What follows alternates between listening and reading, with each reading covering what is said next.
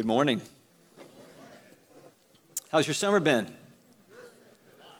We've been here 24 years, and I can certainly say, I think it's an easy thing to say, that the weather has changed. I remember when we first moved here, we would just huddle up and just pray, God, please make it nice by July 4th. And that seemed like that was the hump, right? Even the weather forecast would say, hey, once we get past July 4th, we'll see some sun and some warmer temperature. And I remember at times Nancy would come walking in, she's angry. I'm like, what's wrong, sweetheart? It's early June, maybe mid-June. She goes, it's June and I can see my breath. She just was upset about that. And, to see our breath again, right? But I realize we say a lot about the weather here, and I hope I didn't just play into the stereotype, as I probably did. But I thank God for the sunshine. We get to see His creation. It is fantastic. It's beautiful. Now, that being said, I'm going to pivot. We are starting a new message series. It's called The Sickness Within. Welcome to High Point, all right? We just sang, God, I'm prone to wander. Man, I would say that is something I can relate to. Can you relate to that? Where here's this moment, you've got God and everything's just fine, right? And then there's a shiny thing over here. And you're just prone to kind of wander. And we get into all kinds of messes that way. Sometimes it's just a mess inside, but a lot of times we mess people all around us because it just kind of leaks out of us. And so this morning, we're going to start with the sickness that's within all of us. Yours truly. And we're going to ask God, help us. How do we fight lust? And how do we fight pride? And how do we fight envy? And how do we fight gluttony? And those kinds of things that are all within us. How do we do that? So I'm going to pray. I'm going to ask you to pray along with me. And I do this. I want us to sense that God is present. When we walk in here, I don't know what's on your mind. I know what's on my mind. I know when we were preparing and the worship team got together, I just asked them, and I said it as much for myself as I said it for them. I said, guys, we're in the presence of God, and there should be a healthy, holy fear of Him. So I'm going to pray to that end. Will you join me in that? Father, forgive us when we cavalierly just go through the motions. It's just easy for us to do that. It's easy for me to do that. But God, you're so much more than just someone we should go through the motions for. You're amazing. You're perfect. You're beautiful. You're holy. And I pray, Lord, that as we open up your word now, that we will do so with the right heart, with the right attitude, coming to desire for you to shape us into the likeness of your Son. Lord, I thank you for everyone that's here and everyone that's tuned in. And I know that we come from all different walks of life, and we're at different places spiritually, and the amazing thing is you're God, and you can speak to each and every one of us right where we are. I pray you would do that through me. I have nothing to say, but you have everything to say. Please speak loudly and clearly to each and every one of us for your glory and the good of your people. And I pray this in Christ's name. Amen. Well, in keeping with the sickness within, I would like to, believe it or not, I would like to start reading and looking at the very first death in the Bible, human death in the Bible. Isn't that a wonderful place to start? Genesis chapter 4, verses 1 through 8. Don't bother turning there. It'll be up on the screen. It says, Adam was intimate with his wife Eve, and as she conceived and gave birth to Cain, she said, I have a male child with the Lord's help. Then she also gave birth to his brother Abel. Now Abel became a shepherd of flock, but Cain worked the ground. In the course of time, Cain presented some of the land's produce as an offering to the Lord. And Abel also presented an offering, some of the firstborn of his flock and their fat portions. The Lord had regard for Abel and his offering, but he did not have regard for Cain and his offering. Cain was furious, and he looked despondent. Then the Lord said to Cain, why are you furious, and why do you look despondent? If you do what is right, won't you be accepted? But if you do not do what is right, sin is crouching at the door. Its desire is for you, but you must rule over it. So apparently in Cain's offering, there was something that did not honor God, unlike Abel's. Now, if you were Cain and you saw God bless Abel and not bless you? In the sickness that is within us, would there not be some aspect of looking at Abel in a way that probably doesn't honor God either? Well, Cain does a whole lot more than just looking at Abel in that way. In verse 8, Cain said to his brother Abel, "Let's go out to the field." And while they were in the field, Cain attacked his brother Abel and killed him. Cain clearly is upset. And he's upset that his offering wasn't accepted. And what made matters worse, this wasn't alone. This was his brother whose offering was accepted. And what we have here very early in the Bible is we have a universal sign of the sickness that is within us, and it is envy. It's not jealousy. We confuse jealousy and envy, and I'll straighten that out in just a moment. It is wanting something that Cain did not have, but Abel did have, and that was the favor of God. And he became so envious and so upset, and there was such a painful feeling inside of him that he killed his brother over it. Now, we all have envy inside of us. We are all envious at times. In some cases, you came in here and just in a conversation or just in a look, envy was crouching at your door and drawing you in. And we've all, like I said, we've all been envious. We've been envious of other people's spouses or boyfriend or girlfriend. We've been envious of other people's income or the homes that they live in, or the vacations where they go, or the grades that they're getting, or the body shape that they have. And let's talk about social media. Social media serves up on a platter envy. We've all been there. And sadly, we'll probably all be there again. Now, we most likely, hopefully, I think everyone in here, I think everyone tuned online, I think I can say this, we most likely will not kill the person that we're envious of. Come on, I got enough work. I don't need to do anything like that, okay? But we'll hurt somebody. If nobody else, we'll hurt ourselves. Because that's what envy does. It haunts you. It robs you. And it hurts the people around you. And it's part of the human condition. It's the sickness within. And so this morning, as we take on the sicknesses that are within us, we're going to address the question is, how do we fight envy? And let's lump in envy's evil cousins: jealousy, covetousness, selfish ambition. There's a number of them. And we deal with them, and they are real in our lives. And so this morning, what I want us to look at is how do we battle envy? Now, envy, just so we understand what we're talking about, envy is that painful feeling inside when somebody has something or someone that you want, but they possess it and you don't. And that painful feeling that I'm talking about, it can be anger, it can be angst, it can be resentment. There's just, you look at them in a way like, yeah, and it eats you up. Now, it is similar to, but different from jealousy. Jealousy actually is, and we confuse jealousy and envy all the time. Jealousy is when you have a fear of losing something that you have, and you become jealous of whatever that threat is to what you have, and they might take it. A very obvious example would be if someone were to be flirting with my wife, I would become jealous. They're trying to take something I have. Of course, I'd walk over, I'd flex, and all would be well. Okay, so let's add lying to what I'm talking about this morning, right? Well, covetousness is when you want something that somebody else has, but it doesn't have those painful feelings. There's not like I'm going to keep you from getting it, or I'm going to take it from you. It's like, wow, I really want that. Now, clearly, if you stay there, envy is not far away. That's just how envy works.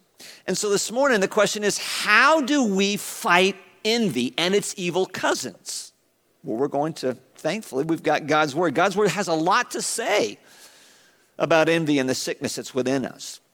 So to start the answer to that question, how do we fight envy? Let's get to our table of contents. And you've got an Old Testament and a New Testament. And we're going to be looking at a number of passages of Scripture. But I want you to look in the New Testament. It's the book of James. It's about 2/3 of the way down in your New Testament table of contents, and whatever page that corresponds to, you'll be at James chapter 1. Let's get to James chapter number 2. It's right after Hebrews. Big old book of Hebrews, you got James. James chapter number 3. I said 2, didn't I? I meant 3. James chapter 3. Verses 13 through 16. Follow along with me if you would. Who is wise and has understanding among you? He should show his works by good conduct with wisdom's gentleness. But if you have bitter envy and selfish ambition in your heart, don't brag and deny the truth. Such wisdom does not come from above, but is earthly, unspiritual, demonic. For where envy and selfish ambition exist, there is disorder and every kind of evil. To really begin to fight envy, the first thing we need to recognize, we must recognize, is that envy is evil. That's a strong word. Dare I say demonic. We've got to address this issue with the severity and the significance and the weight of it. Envy, my friends, is no joke. So when you see something and you want it and it's not yours but it's somebody else's, when you begin to feel that, and that then turns maybe into angst and those painful feelings, don't think that's no big deal. It's demonic. It's evil. And like any other sin that we fight and must fight, it begins with godly sorrow, godly grief, true remorse. We can't just say, I know I shouldn't do that, but inside our hearts we're like, it's not that big a deal. My friends, it's evil. It's demonic. And we must attack it with godly sorrow. Let me read to you, and if this isn't highlighted in your Bible, it should be. Because this is how we attack every sin in our lives. It's got to start here. If you bypass this step, and it is the first step, you will not, and I will not, fight successfully the sin that's in our lives and the sickness that's within. In 2 Corinthians chapter 7, let me begin reading with verse 9. Paul has written a hard letter that has challenged the Corinthians, people just like you and me, and it's hurt them. He's had hard things to say to them, and deservedly so. And in verse 9 he says, now I rejoice, not because you were grieved, but because your grief led to repentance. Repentance is a fancy word for, man, you stopped it and you turned and went in the other direction, towards the right thing. For you were grieved as God willed, so that you didn't experience any loss from us. For godly grief produces a repentance not to be regretted and leading to salvation, but worldly grief produces death. For consider how much diligence this very thing, this grieving as God wills, has produced in you. What a desire to clear yourselves, what indignation, what fear, what deep longing, what zeal, what justice. In every way you showed yourselves to be pure in this matter. He's saying, look what it did to you. Look how it drove you away from the things that were hurting you. That's what godly grief does. Worldly sorrow doesn't do that. When you're caught and you're embarrassed and those kinds of things, and you say, I'm sorry, that won't get you very far in really changing what got you there to begin with. But when you're grieved, and I've experienced both. I have experienced, I'm sorry, but I'm really not sorry, but I'm not going to say I'm sorry, but I'm going to act like I'm sorry, and I'm really not.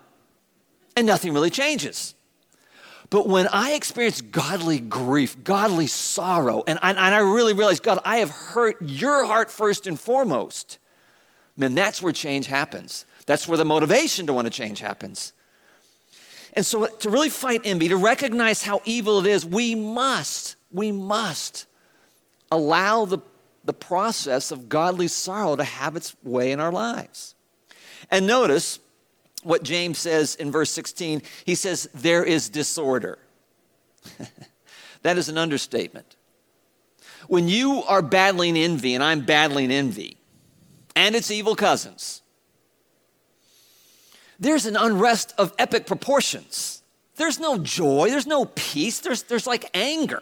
There's almost like resentment, there's bitterness, and it makes you do crazy things, like you gossip about that person to kind of assassinate their character so somehow you feel better because you're kind of letting something out in a very dysfunctional way. There's no contentment. Am I alone in this? I mean, come on, help me out here. Am I alone in this? This is how envy works. This is what it does. This is what he does. Satan's very first ploy involved envy to Adam and Eve. God said, I give you everything. Just leave the knowledge of good and evil up to me. Don't decide that for yourselves.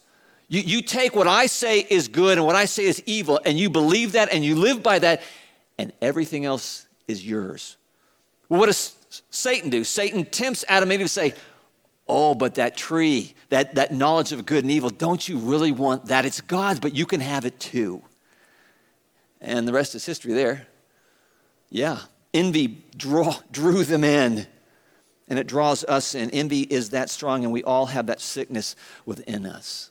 So we must recognize the evil for what it is.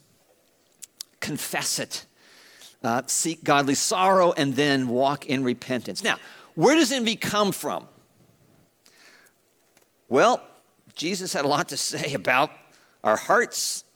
And let's just turn to Mark chapter 7, or if it'll be up on the screen, verse 20. Listen to Jesus is saying, what comes out of a person that defiles him? What comes out of a person that defiles him? Excuse me, didn't ask this question. For from within out of people's hearts come evil thoughts, sexual immoralities, thefts, murders, adulteries, greed, evil actions, deceit, promiscuity, stinginess, blasphemy, pride, and foolishness. All these evil things come from within a defiled person. So where does envy come from? My friends, it comes from within. It comes from within our hearts and the sickness that is within them. And that sickness that we have, I have broken it up into two ways to understand it. There certainly could be more than that, but the first is our unhealthy desires. We have unhealthy desires. These are the things that can hurt us when we compromise to get them and to satisfy them. And these are things like fame. When we want fame so that we can get the glory and we can be famous, my friends, that is an unhealthy desire that will lead to envy, because you'll see other people with the fame that you want, and it will draw you in. Power to benefit you and your agenda, not to serve other people. I mean, these are just natural, normal things. Body shape, so that you can feel good about yourself, and you pursue that, and you see it in other people, and you're just chasing envy down. Or our possessions, the things that we want, and we get into debt, and we're over our head, and we can't do the things that God really wants us to do with the resources that he gives us. And so we just chase headlong envy with these unhealthy desires that we seek after. But let's talk about healthy desires. I mean, even healthy desires or affections, they can lead to envy as well. And that is when our affections are misprioritized. In other words, these are good things that we desire, but we have them out of order. And when my greatest affection is not God, but it's my wife, or it's my health, or it's my children, all good things. But the moment you take a good thing and you put it in the God spot, you've taken a good thing and made it a God thing. And there is only one God that can carry the full weight of all your hopes and your dreams and your expectations and really what your heart desires, and that is Yahweh. That is our Father. It is not Nancy. It is not my children. It is not my health. As often, sometimes I'm prone to wander to make them that. They cannot carry the weight of my expectations and my desires, and they cannot carry the weight of yours as well. John Calvin called the heart an idol factory. Our hearts produce idols in our lives. In other words, our heart produces and seeks after things that will bring us happiness and joy and contentment and security. And it's one thing after another. And if it's not God, my friends, you're chasing headlong with a dissatisfied, unhealthy heart. You are chasing headlong envy. And how does that envy that's within our hearts, how does it come out? What triggers it? It's what we all do at different times, and we probably have done today in some way. It's when we begin to compare ourselves and our situation to others. And it often looks like this, right? It often looks like this. When I was on sabbatical, for the 10 weeks I was on sabbatical, again, I thank you for that. I was off social media. And I wouldn't say before that I'm a big social media person. In all honesty, as your pastor, I'm on social media for two reasons, and in this order. I'll start with the bottom one. Second is I'm on there to keep up with some friends. But for me, I like to do that on the phone. I'm old school. I like to talk. But secondly is to see what in the world you guys are doing. In all honesty. How do I shepherd? How do I shepherd you? How do I know about how things are going on, and maybe I need to intervene, and I don't know because you haven't filled out a Connect card, and how are you doing, that kind of thing. But I didn't miss it for a second. I'm back on it now for those reasons, and I found myself at times, as I'm doing this a little bit, Envy's just over here going, hey, stop there. Wow, look at the pictures of that vacation. Whew. Wow, think about how much he's got to make for them to go there. Or for them, I mean, it's right there. And we have to be really, really careful. And it's triggered when we start comparing ourselves to other people and comparing our situation to their situation. And Satan just kind of invites us right along, just by tempting us, come on in to envy. Come on in. Let me just work inside of you in a way that's going to rob you of what God wants for you. So where does envy come from? It comes from a dissatisfied heart that begins to look around and starts to compare and starts to desire, and the painful feelings of I should have that, they shouldn't. I want that, I need that, I got to get that. Envy is not only crouching at your door, has busted in and sitting in your living room with the remote. Now, how do we fight it? What do we do to fight it? Well, in Galatians chapter 5, look what Galatians chapter 5, again, this should pop up on the screen here. Galatians chapter 5, verse 16, Paul says, I say then, walk by the Spirit, and you will not carry out the desire of the flesh. Well, what's the desire of the flesh, Paul? Glad you asked. Verse 19. Now, the works of the flesh are obvious: sexual morality, moral impurity, promiscuity, idolatry, sorcery, hatred, strife, jealousy, outbursts of anger, selfish ambitions, dissensions, factions, envy, drunkenness, carousing, and anything similar. So what Paul is saying is if we walk by the Spirit, we can fight successfully, among many things, envy. Well, what does it mean to walk by the Spirit? Well, first off, and how do we fight envy? Well, we walk by the Spirit. Well, what does that mean? How do we fight envy? We fight it supernaturally. It requires supernatural intervention. It requires supernatural innovation. You cannot, and I cannot do this by trying harder, using more willpower and strength. We cannot and will not fight envy and its evil cousins. Momentarily, we might look like we're having some success, but in the end, we will not have the joy, the peace, the contentment. It will elude us because Satan and envy is just way too strong. And so we need to fight it supernaturally. Well, how do we fight it supernaturally? Well, we walk by the Spirit. What does that mean? It means we have the Spirit of God that comes inside of us that we are able to employ to fight envy. And how does that happen? Where does that begin? When you come to the end of realizing everything I'm trying to do, I'm trying to please God, I'm trying to be happy in life, and I feel like I'm behind. That's God's way of saying, I never designed your life for you to live it alone and by your rules. It has always been you as my creation, as my image bearer. It has always been and always will be. Life will make sense when things are right between you and me. And so he sent Jesus Christ so that Jesus could come and he could reshape the whole world and reshape you and me one person at a time so that the world is reshaped. And Jesus lived the life you couldn't, then I couldn't. And then he died a death for you and I so that God would accept his death on our behalf when we put our faith in his death so that we could be forgiven. And then he could reshape in us the person he always wanted us to be, which means that we could be successful against envy and its evil cousins. So it starts when we're right with God, and that comes through Christ. And then, and when we're right with God and we receive the Spirit of God, we actually receive a new heart with new desires and new passions and new affections for the things of God.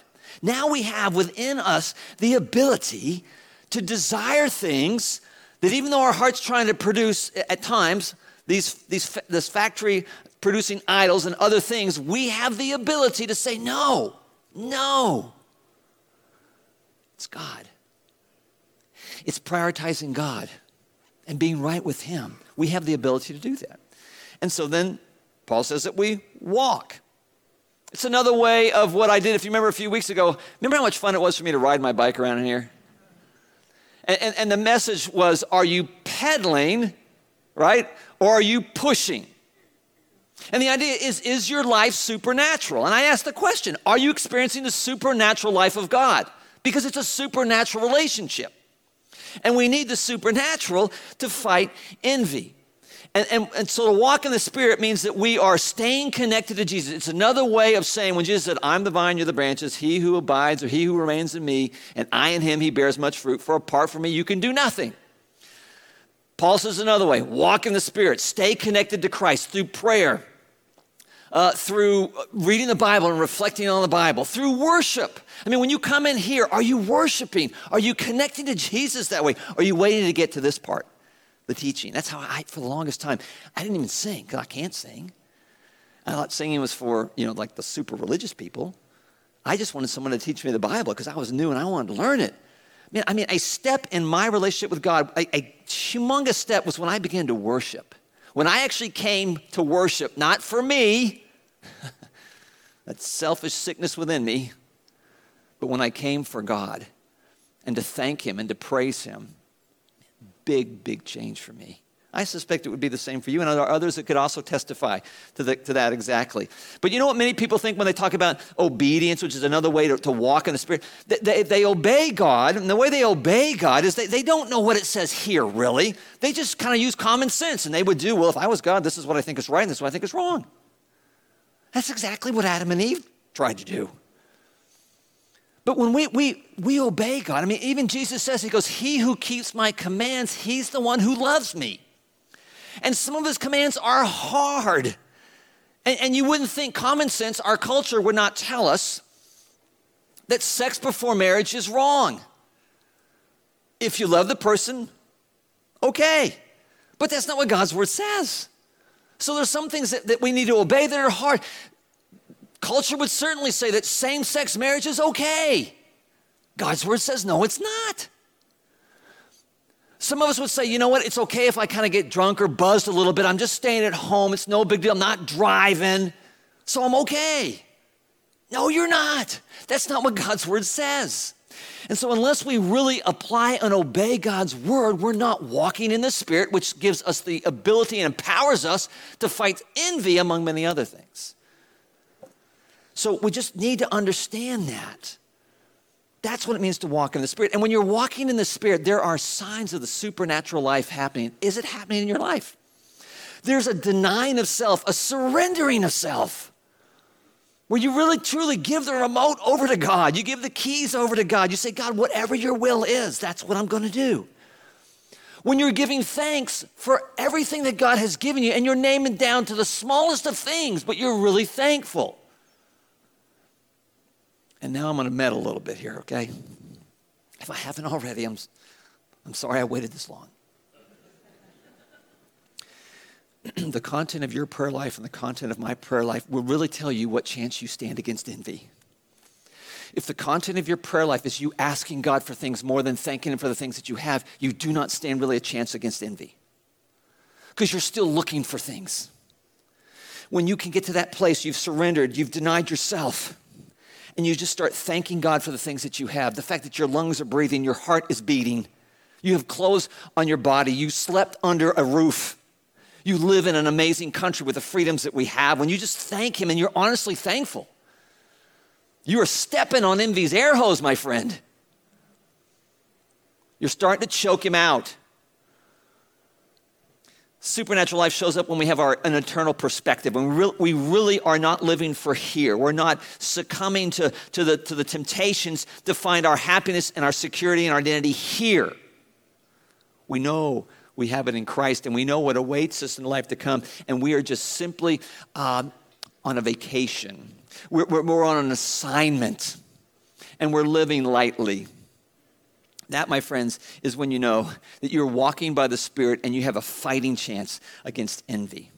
Now, one other way that we fight envy, and I think it's important, in Philippians chapter 4, verses 10 through 13. This is a familiar passage I think we've read many times, but listen to what Paul says. Note that he is writing this in prison.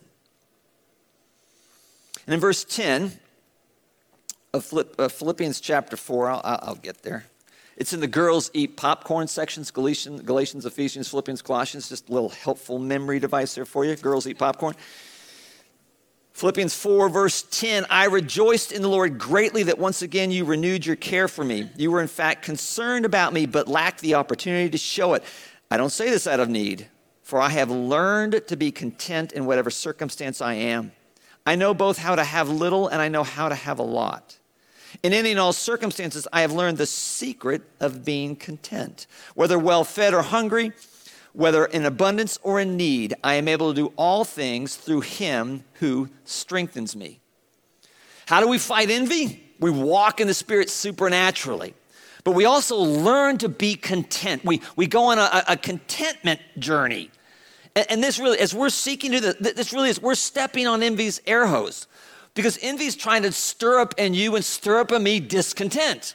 That we go after stuff that isn't ours and may never be. But when we learn to be content, and imagine the temptation that Paul had to be envious. He's writing from prison. I'm sure he could have been tempted to be envying those who were out of prison. He was told often that he was weak in stature, that he was a terrible communicator. But he didn't listen to envy's temptations.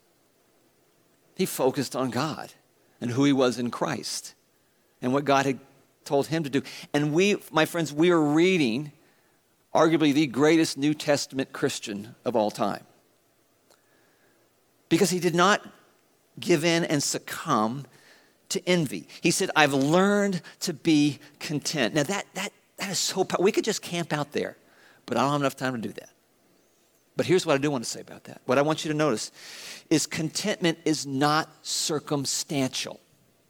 Paul says, I've learned both with a lot and with little to be content. I mean, that flies in the face of our culture. You are bombarded, I am bombarded with messages all the time that if we can control our circumstances, where we live, who we live by, what we make, where we go, what we wear, man, there's life. There's happiness. There's contentment. But Paul is saying, no soup for you. That's not it. He says, I've learned. It's not circumstantial, it's spiritual. It's something that transcends what we see. And what does he tie to? He says, I can do all things through him who strengthens me. He ties his commitment to Christ. He goes, I've learned in trusting Jesus that is where real contentment is.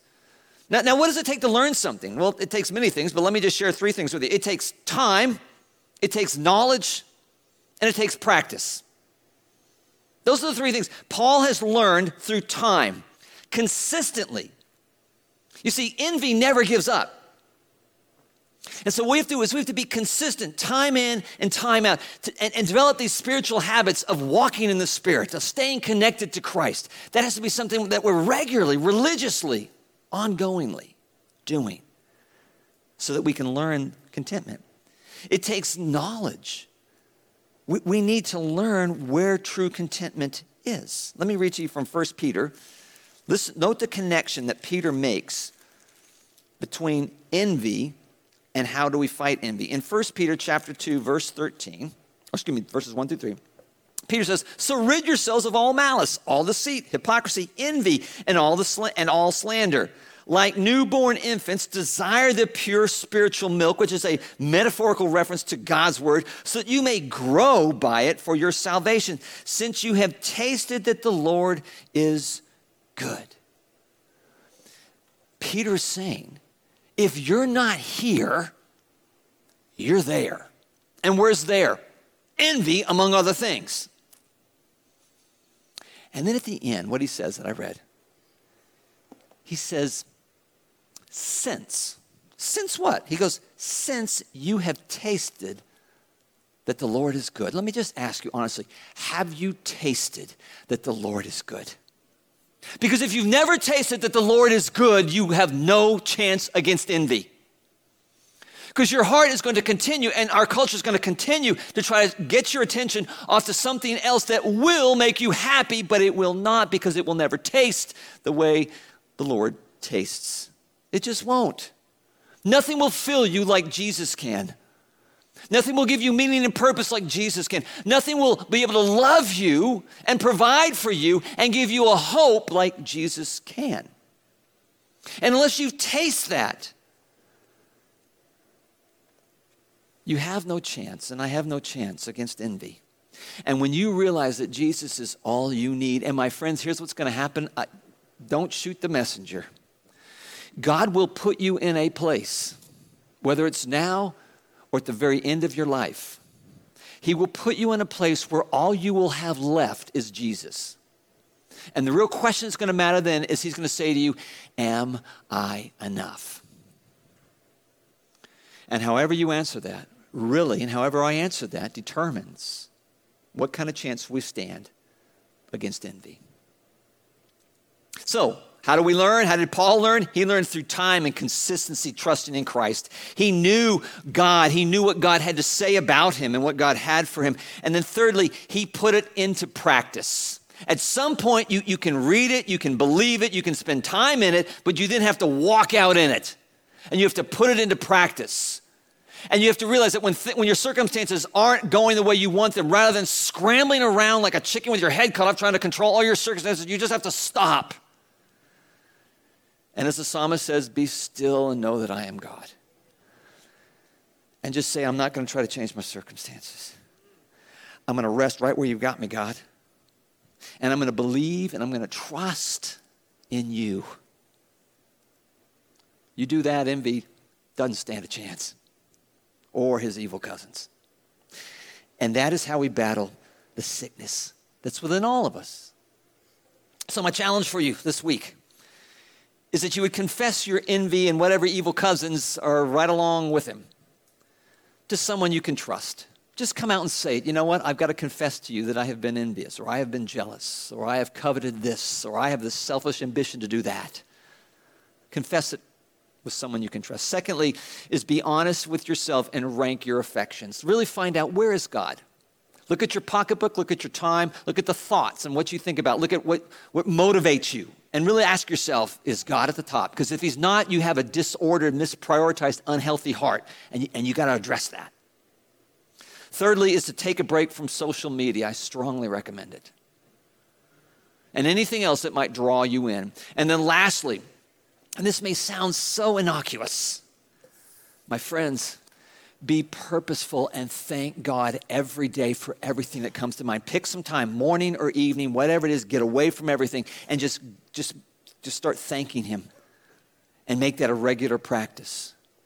And each time you're doing that, I just want you to think about, you are taking your foot and you are putting it on the throat of envy and you're saying, die, sucker. That's what you're doing. That's what you're doing, okay? All right. God, thanks so much for your word. Thank you for the great men and women of God who have gone before us. We thank you for Paul. We thank you for his life, the life you gave him, and how you inspired him to write words that are your words that we could live by. And I pray we would do that for your glory and our gain. In Christ's name, amen.